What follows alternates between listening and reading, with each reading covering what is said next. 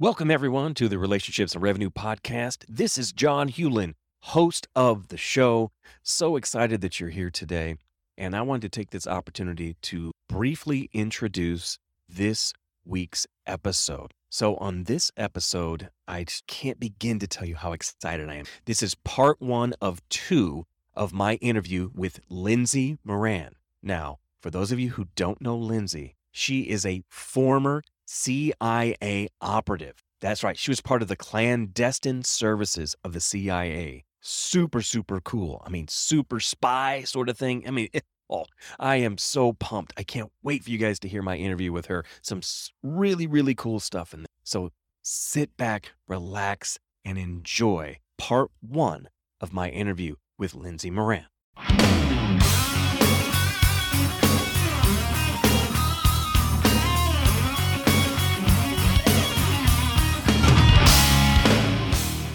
This is Relationships and Revenue, the show where real answers come from real discussions about what holds men back in their relationships at home and in business.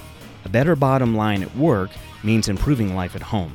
This show is all about helping you become a better entrepreneur and a better man. Hi, I'm Lindsay Moran, former CIA operative and author of the book Blowing My Cover, and I'm here for Relationships and Revenue with John Hewlin. Welcome back, everyone, to the Relationships and Revenue Podcast. I am your host, John Hewlin. As always, thrilled you decided to spend some of your hard-earned time with me. And as you heard from the introduction, I have Lindsay Moran. Lindsay, how are you? I'm good. How are you? Oh, fantastic. Now, folks, Lindsay is a very special and unique guest, and there are many reasons that I use that term to describe her, not the least of which is one that she used to describe herself. And that is, she is a former CIA operative. Correct me if I'm wrong, Lindsay, that was for 20 years. Is that right? No, I was with the CIA from 1998 till 2003, but then I spent the bulk of my career following the CIA with kind of one foot on the pier of doing media work and one foot on the boat of continuing to do intelligence community consulting and training. Gotcha. Okay. And folks, we'll get more into that here in just a minute. But she does have over 20 years experience between being with the CIA and what she did after that in things like covert operations, investigations, social impact, and communications. Now, that's impressive right there. I mean, we could spend the whole time talking just about that, but there's so much more that I want to unpack. She's an expert on human intelligence, on espionage, and national security. Okay, first of all, I'm thinking, I don't need to be checking out movies or books about Jason Bourne. I just need to talk to Lindsay about how things really are, because I can't imagine that real life would be less exciting than what we see in those movies. And again, we can talk about that in just a minute. Now, I do want to highlight something else that she's doing right now. We're not going to spend a lot of time on this today, and you'll understand why when we get to the end. She's the national spokesperson and part of the development team for Deliver Fund, which is a nonprofit intelligence organization that utilizes cutting-edge technology to eliminate human trafficking. So that is definitely something we will be talking more about, but in a future episode. So keep your eyes and ears open for that. That will be coming probably the first of next year. She also mentioned she's the author of the book Blowing My Cover. Now, in addition to writing that book, now, Lindsay, you've written like countless articles and opinion pieces in all different kinds of places. Now, you tell me if I'm missing any, because these are the ones that I just did the research on. So I've got New York Times, the Washington Post, Politico, Huffington Post. I mean, am I in the right ballpark there? I've written for a lot of different places. Yeah, I love writing. Writing is probably my first love. But I've never wanted writing to be the thing that I do to make money, or the thing that I make my career out of, because that sort of, I feel like, would take the love of it out for me. Gotcha. And at one point, you were an English lit teacher. Is that right? I was, yeah. At the very beginning of my career, I taught English literature, both in Sofia, Bulgaria, the capital of Bulgaria, and then also in the United States at a private French international school in the United States. Gotcha. Okay. Oh, by the way, folks, she happened to go to Harvard and Columbia, and she's also a Fulbright scholar. So Lindsay's no dummy, folks. Trust me. I want to tell you, not that the CIA takes dummies. I'm not saying that, but I'm saying there's impressive and then there's over the top and, well, The it's just overeducated spine. We can talk at some point. I have conflicted views on higher education in the Ivy League nowadays, but we can talk about that today too, maybe. interesting. Okay. That, I don't know if that's a recordable kind of conversation or not. Now, but you've also been on as far as being interviewed, for your expertise. You've been on BBC, CBS, CNN, MSNBC, all the alphabet ones out there. You've been on at some point and sharing your expertise. Now, is that something that commonly happens? Is that something you do quite a bit still? I do it quite a bit. I kind of fell into being an on-air commentator and providing my expertise. When my book, Blowing My Cover, came out, it was really the first of its kind in that there had been many CIA memoirs. None had been written by a woman, to my knowledge. And mine was the first, I think, or so I've been told, that really put like a human face on what it is to be a spy. Yep. And stemming from the book, I did a lot of book publicity when the book first came out. Now, I should add that I was 8 months pregnant when my book came out. Wow. So 8 months pregnant when I started doing book publicity. My first appearance was Bill O'Reilly. And sometimes they wouldn't mention that I was pregnant, so the camera would pan away and I just looked like a CIA officer who'd gone to speed. Oh, okay. Eat donuts. But from doing book publicity, I found that I really liked giving commentary, that I was kind of a natural on going on TV and speaking. I don't get nervous. I had been the commencement speaker when I graduated from Harvard and spoke for 27,000 people. Nice. I was 21 years old. And I just enjoyed it and was good at it. And I kind of became, I would say, like a de facto person to appear on air and talk about intelligence areas and offer my expertise there. Okay. Well, since you brought up the book, let's jump into that. Blowing My Cover. First of all, what made you decide to even write the book? Well, that's a very good question. Some criticism, full disclosure, some criticism after the book came out, because the book ruffled a lot of feathers at the agency. It was not meant to be an indictment of the CIA at all. But the tone of it is a little bit cheeky. It pulled back the curtain to a certain extent on the CIA and sort of dispelled this myth of the agency as this kind of mythical, omnipotent organization. But in writing the book, I first of all wasn't intending to blow anybody else's cover, but my own. I had been undercover, and I actually lobbied the CIA to have my cover lifted when I left the agency, in part because I wanted to write a book. And I was very honest with the agency about the intention to write a book. Now, you can't, as a CIA employee of any kind, you cannot just write a book and take it to an agent or a publishing house. You have to have that material cleared by the agency in advance. But back to your question, why would I write a book? It had been my childhood dream to be a CIA undercover operative, and joining the agency, being accepted into the clandestine service, which is significantly more competitive, than even getting accepted into Harvard, for different reasons and different criteria. But that was the culmination of a lifelong dream for me. And as I write about in the book, I very quickly started to realize, number one, that I had been a little bit naive in what I imagined the career was going to be like. And number two, that this agency, that this organization that I had always revered from the outside looking in, was quite different on the inside. And the third, well, one of the reasons I left the agency, there were some ideological reasons, but there was also the fact that it's a very difficult life to lead when you lead a double life. Yeah. And I decided that I didn't want to devote my career to that. I didn't want to devote my life to that. I very much wanted to have children at the time. I didn't have children, and I didn't want to. I looked at the CIA women and men, and the sacrifices they had to make, and impact it had on their families when you're living a lie like that. And I didn't want it. But there was a part of me that realized I had a story to tell. And it was kind of a funny story, and in some ways, kind of a story that could be inspiring to other people, not just women, but to other people who went into intelligence or who wanted to go into intelligence. It was kind of a story about what happens when you realize your lifelong professional dream, when it actually comes true, and it's not what you thought it was going to be. It's not all that it was cracked up to be. And how do you pivot? How do you change course? And changing course when you're working for the CIA, it's not an easy thing to do. It's like getting out was almost as hard as getting in.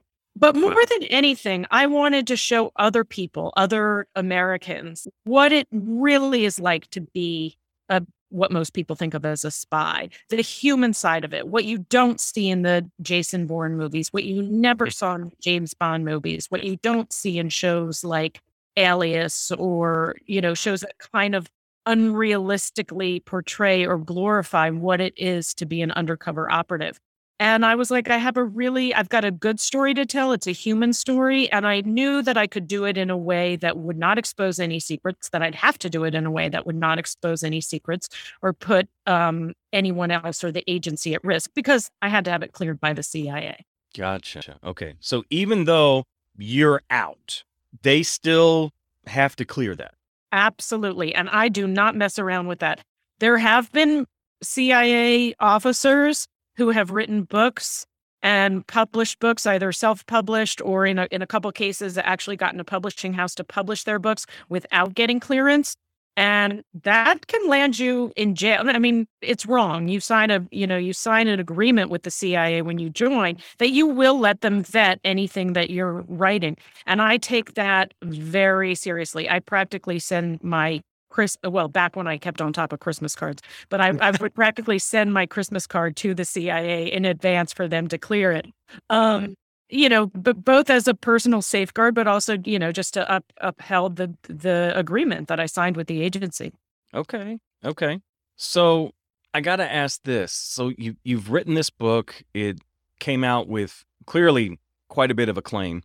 Have you considered writing a second? I have.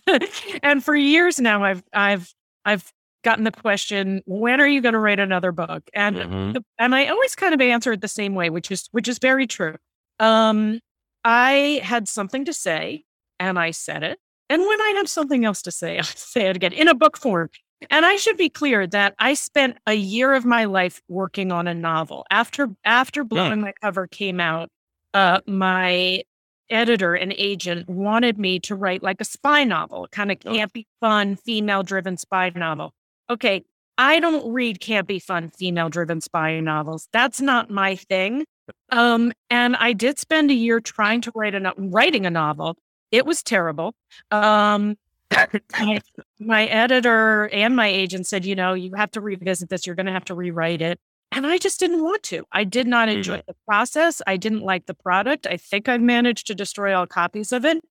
All that said, back to your question, I'm a nonfiction writer at heart. Even if I write something fiction, it has to come from, my personal experience or nonfiction. So almost like historical fiction. Yeah, kind of like historical fiction, but also I think the tone with which I write is a personal tone. So there has to be kind of a personal element to it. But interesting you should ask me that question now. I do have a project that I am just commencing work on with someone else, and those are the only details that I'm going to share. Okay. But I can tell you this, for the first time since I wrote Blowing My Cover, I have that burning sensation in me of a story that I want to get out there. And that's kind of how, as a writer, that's how writing works for me. I'm not like a commercial writer who can sit down and churn out, a formulaic novel or something like that. Most of my best writing comes from me having a story that I want to share or having a point that I want to make. And I will tell you this, the next book I write, it's not going to be a sequel to Blowing My Cover, but will be just as interesting, if not more so, subject matter. And still stemming from the world of intelligence and actually the war on terror. Okay. Okay. Well, okay. Sign me up. I'm ready to buy it now. I'm ready to buy it now, buy several copies and hand them out. You can pre-order it. There's no title yet. No, I'm kidding. But yeah, hopefully by the time that I speak to you again, I will have made more headway in that regard. Nice. Well, very much looking forward to that. Very much so. Folks, earlier we talked a lot about the different titles and roles that Lindsay has had. And the one that I didn't do, and okay, for those of you who are fans of the show, I'm going to hear about it from you. I already know it, so I'm going to say this. But she has her most important title, and she alluded to it a little bit earlier, is mom. I think she would agree with me that that's her most important title. It is truly being a mom to my two sons, who are now teenagers, 17 and 15, is by far the most important role I've had in my life. And with everything I've done in my life, I would erase all of it, eradicate all of it, in order to safeguard that relationship and that role, because it is the most important thing I've done. And, beyond proud of my kids, they are who they are, independent of me. But it is I didn't realize it at the time. When I left the agency, I did want to start a family. I didn't realize it at the time, but that would become the most important role that I've had in my life. Okay, I kind of attacked this in a slightly odd way. It wasn't intentional, but it just kind of came up in our conversation. So I want to take us back a little bit. So take us back to the Harvard and Columbia days. I mean, I know you filled us in a little bit with it had been a lifelong dream to become, a spy, if you will, because when you're a kid, that's kind of glamorous and that sort of thing, at least what we see of it, which clearly you've already said, not so much that way. But what was the process like for you going from there to becoming a CIA operative? Well, it was a long and arduous process. And as I said, it's getting into the CIA, particularly into the clandestine service, which is the part of the CIA where undercover operatives operate, was extremely selective. And because I did this actually, when I first approached the CIA, it was the mid 1990s. So this was really, the CIA didn't have a website. I mean, people weren't communicating every day via text and email. I didn't have a cell phone. Nobody I knew had a cell phone. So when I applied to the CIA, I quite literally typed up a letter, folded it in thirds, put it in an envelope, Central Intelligence Agency, Langley, Virginia, a letter, with my resume, which at that time was very scant because I was a young woman. And interestingly, I did hear from the agency. These were the days of snail mail, and that began the process of applying to the agency. Meetings, secret meeting in a hotel room in San Francisco where I was living at the time, that then progressed into coming to Virginia and going through a week-long battery of tests with some other applicants that culminated with a polygraph. Gotcha. And I'm assuming you can't really say what the tests are. Well, I can say that there's a whole slew of both sort of intellectual aptitude, psychological tests. They really the characteristics that they're looking for, particularly to be an undercover operative, are kind of so unique. And it's almost like this perfect storm or, stew of different qualities and characteristics and skills that you have to have. But a lot of it is based on your psychology.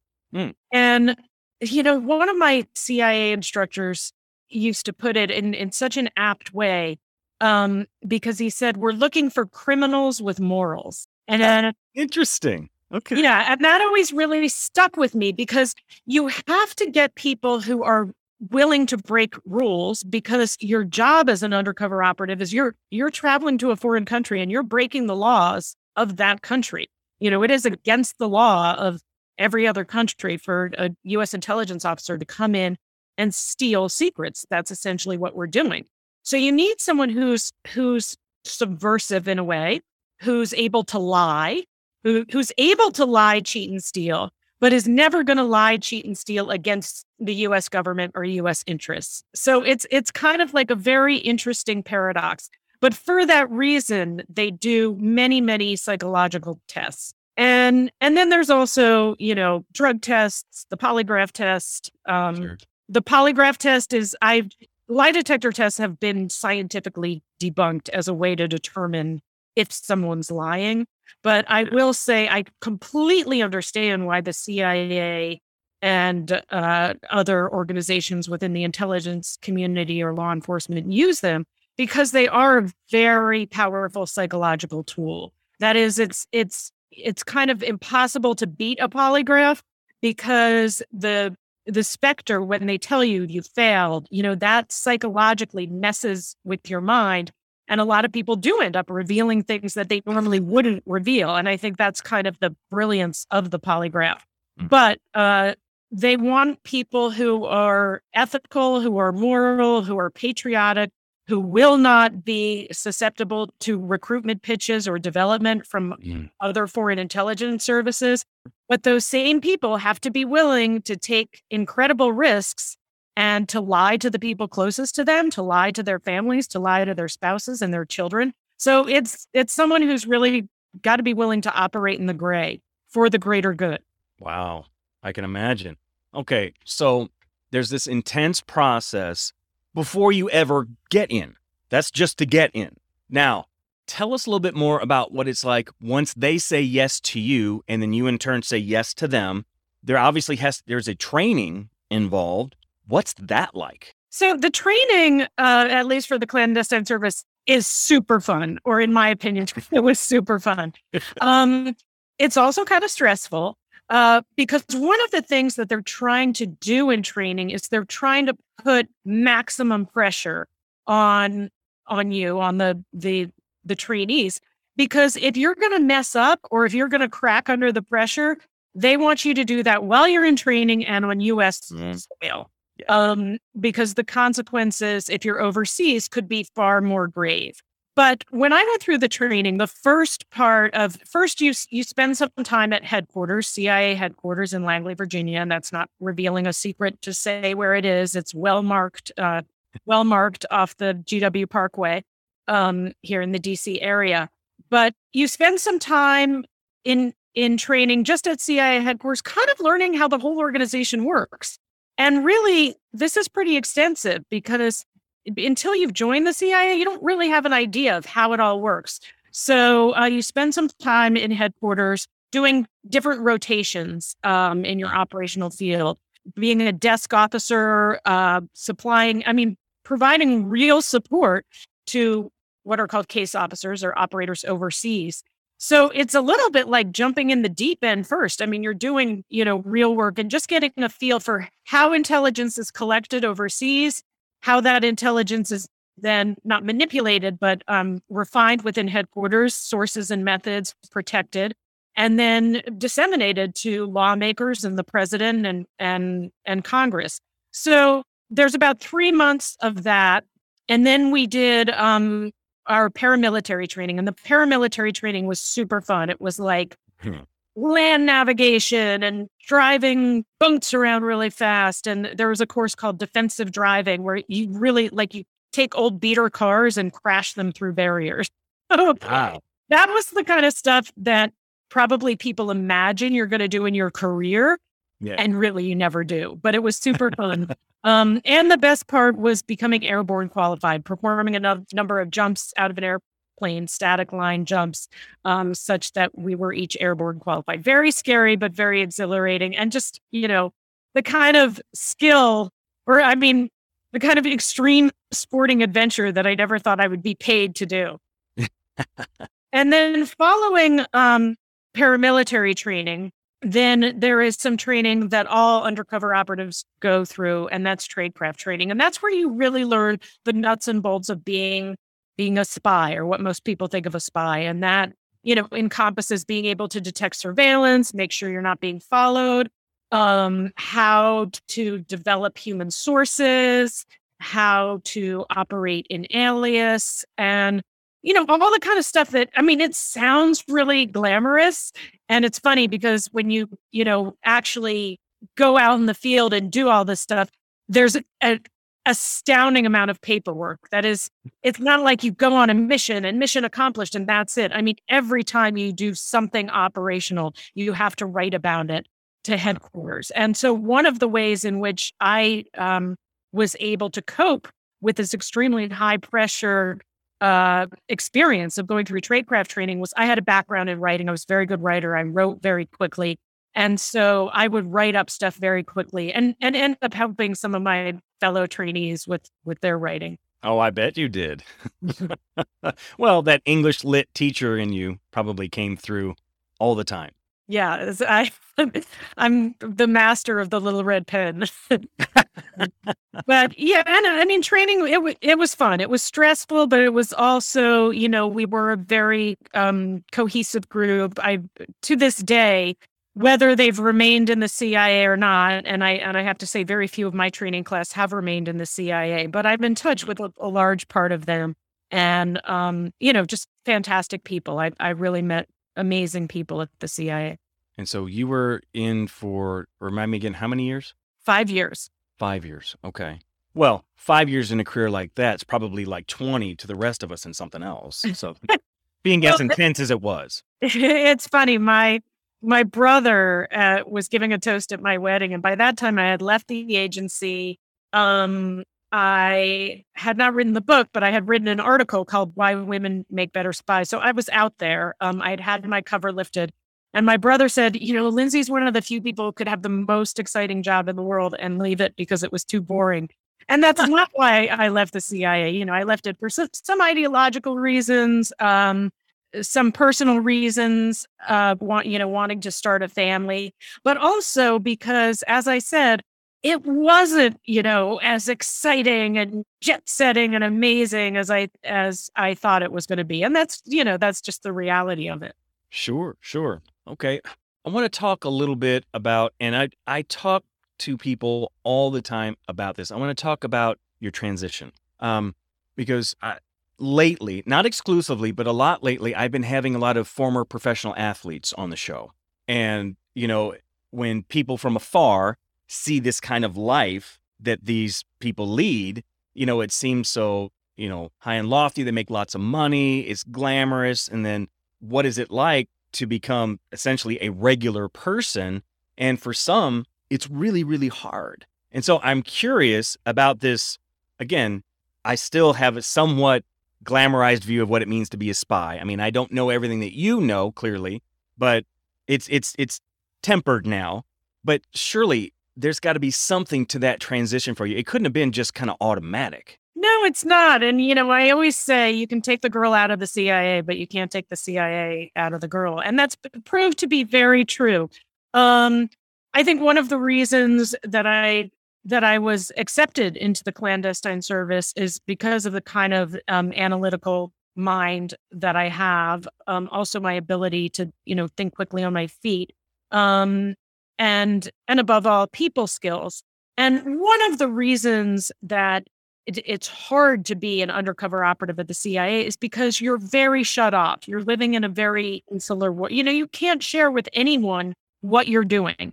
And necessarily, you have to lie. You lie to people who are very important to you, your parents, your siblings, your spouses, or significant others. They, by and large, do not know where you're working. The few people who might know where you're working, in my case, that was my parents and my brother, they have no idea what you're doing. And so you become, quite frankly, a habitual liar. It's so much a part of your life that you start to lie about everything. And I remember I was warned about this in advance from a female mentor when I first joined the agency. And she said to me, be careful because you start to lie for your job and you end up lying about everything. And I found that to be very true. And well, at the time when she said that to me, I thought, that's not me. I can lie for I can compartmentalize. I can lie for my job.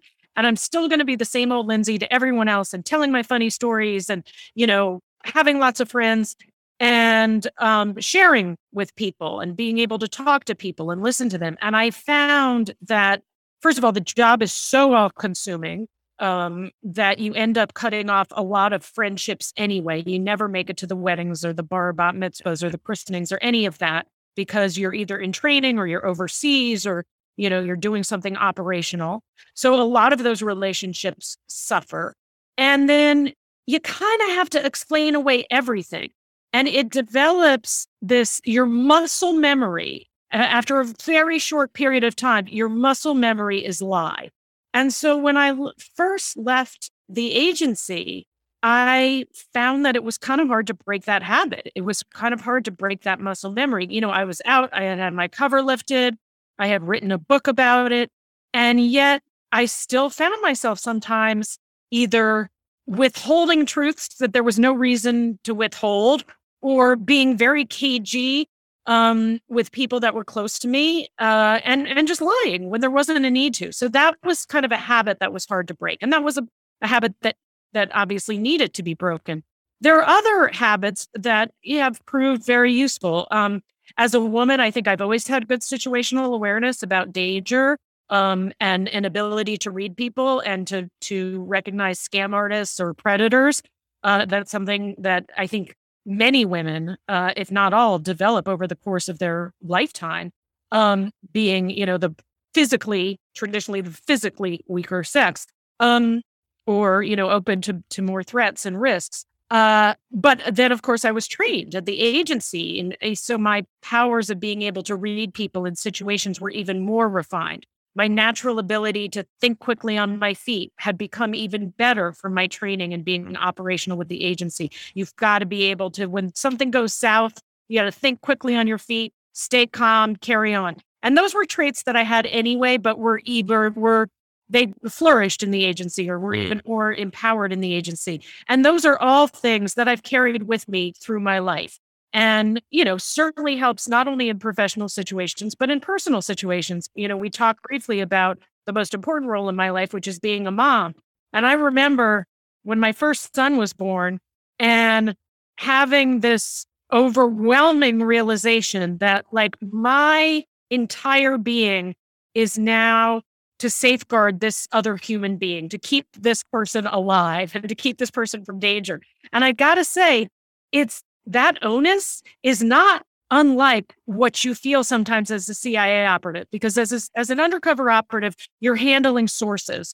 And those sources, those people who are giving you sensitive or secret information, are doing so at tremendous risk to themselves. One thing that I didn't even realize played into my role as a CIA operative, because I hadn't tapped into it at that point, I was single, I wasn't a mom, is a maternal instinct. And one of the things that I always talk about when I talk about why I think women make better spies is that maternal, nurturing, empathetic side of women that I think make them more effective case officers in being able to handle foreign agents, being able to counsel them not to be at risk or being able to safeguard them. It was something that I took very seriously. I think that all case officers take seriously. But again, those are traits that I've carried with me throughout my life. And, I will say I'm not good at everything. There's a lot of stuff that I'm not good at. I'm very good in a crisis. And it's and part of that, I think, is my CIA training. That's when I kind of shift into, 4-wheel drive. Okay. So I'm curious. You mentioned this whole thing about basically you become a professional liar in the clandestine services. I mean, that's your job. You have to. And so when you leave that world and you become a civilian again, how difficult it is to eradicate that from what is normal and natural to you. I guess my question with all that is, did you have to go through any sort of therapy to help you with that? I probably should have, but no, I didn't. Okay. Yeah, no, that's a very good question. And I want to speak a little bit about therapy, because you bring up something that's really a paradox for people working for the agency. So, when you're working for the CIA, it is as an undercover officer, it is an incredibly stressful job.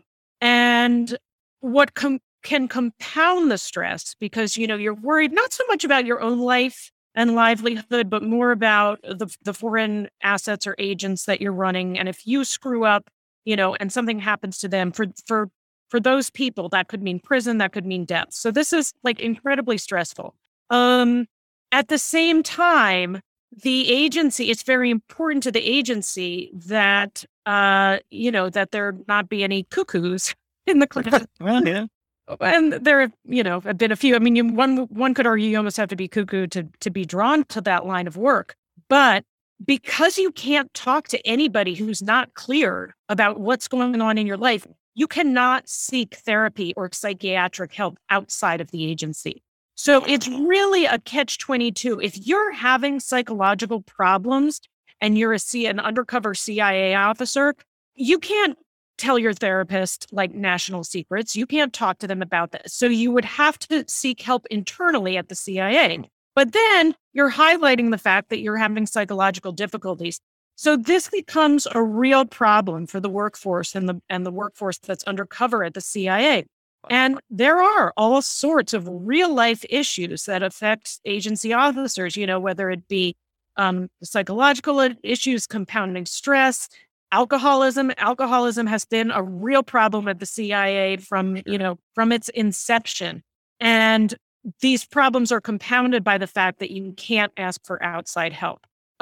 So, one could argue leaving the agency, and all of a sudden, I'm going from a very insular world where I can't show any weakness, I can't show any psychological problems, to a world where, okay, now I'm a free agent. I can go see a therapist if I want. I have to say that it just so happened that when I left the agency and the book came out, it was when my first son was born. And I think a lot of parents will say this, as hard as that time is, it was the happiest time in my life. And part of that was because my brain went from very complex situations and having to keep track of multiple complicated relationships, none of which I could talk about with anyone else, to really my sole purpose in life being a mom. And I continued to work. I continued to write. I continued to consult. I continued to do television work. But because I had this primary focus, I think psychologically, that was probably the healthiest time in my life. And, only later, as sort of that mission was accomplished, my kids are self-sufficient now. They're teenagers, they're great guys. I came to a point in my life where I felt like, oh my gosh, I need another really important mission. I've always been a mission-driven person. And, there was the CIA, and then there was motherhood. And now, as you alluded to at the beginning, and I know we'll talk about this at a later appearance, but working for Deliver Fund and raising funds and speaking on behalf of Deliver Fund, an organization that combats human trafficking, again, fills me with that sense of mission. I'm someone who needs to have a greater good. And if I have a greater good, I'm unstoppable. But without a greater good, if I don't have that sense of mission, that's not a good place for me to be psychologically. Oh, I would say that's true for everybody. You just happen to recognize that. Most folks don't. I think you're absolutely right. And I think it's funny that you say that, because I think of the times in my life where I felt like, I don't know, like I'm just not having a hard time. I'm having a lot of anxiety, or I'm having depression. Those times have always coincided with a period where like I haven't quite identified what is that mission that I'm working towards. And so, I've been able to, it's not so much therapy. In fact, it hasn't been therapy, but more self-analysis. As I said, I have a very analytical mind. So I can look back on my life and kind of figure out, okay, those are the places in my life where I felt like I didn't have my footing. And I didn't have my footing because I didn't feel like I had a purpose, an overarching purpose. Mm-hmm. It's interesting that you use that term, purpose. And I think I have a friend, James Laughlin, and he differentiates between passion and purpose, because most folks think they're interchangeable. They're actually not the same thing. And he says it this way: passion is for us. Purpose is for everyone else. That's a So great. there are passion projects that's only for us. Purpose is what we do to make a difference in the world. It's why we're here. Those kinds of things. I And love I'm it. I really I'm love going to it. take it a step further with you, and I've started sharing this with people more and more as it's kind of developed in my brain. I don't think it's possible to find your purpose in life without pain. I don't think it's possible because pain is clarifying. It is. It will show you exactly what you need to do in order to get where you need to go.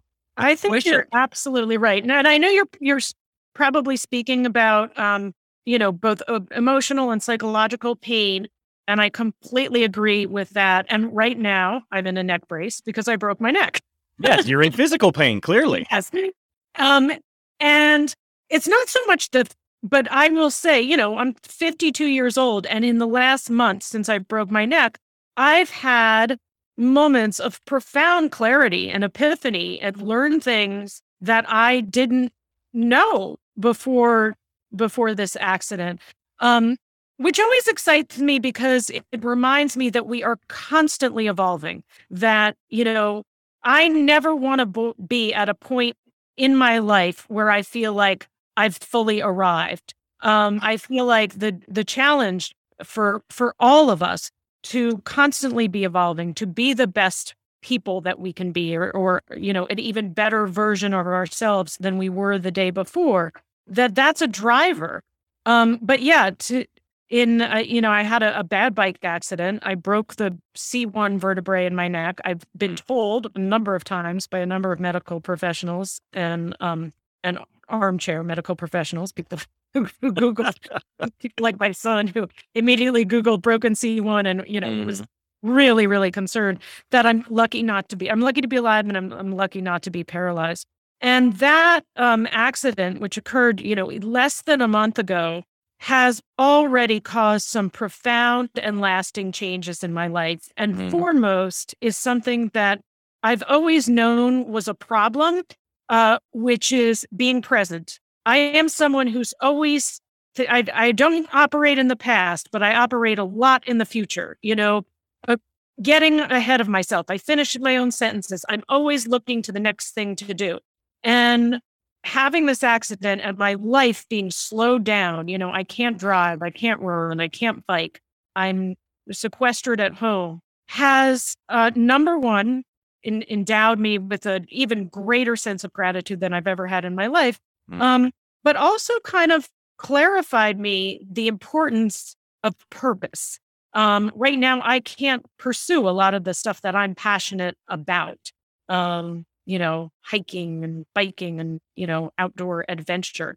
And so I still have the passion, for example, for my work in Deliver Fund, but it's more the purpose that's keeping me going. And again, reminding me how important that is. And I know I'm getting long-winded here, but to go back to what we talked about,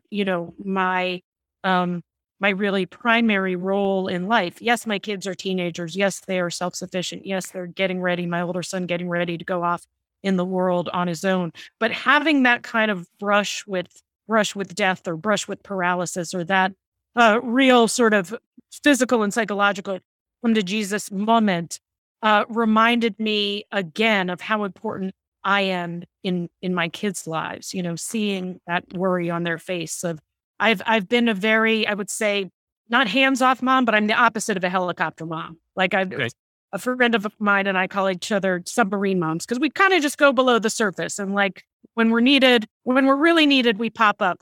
But I let my kids make their own mistakes. I let them make their own decisions. And they've, made a few mistakes, but that having this, being physically not able to do what I normally do for them, just reminds me how important I am psychologically in their lives, to be in their corner psychologically. You honestly have given your boys a tremendous gift. I don't know if you see it this way, but forcing them in a way, but the nice way to say it is allowing them to fail. That is such a gift. Do you know that I didn't understand the value of failing until my 40s? My 40s, I didn't understand. So you really have given them something tremendous, because it costs them a lot less to fail now than it will 20 years from now. Thanks for listening to Relationships and Revenue. I'd love to get your thoughts on the show. 2 ways you can do that are to give us a rate and review and or connect with me on social media. You can find me at John Hewlin. Thanks again for listening, and remember, passion gets you started, purpose keeps you going. Have a great day, and we'll see you next time. Bye.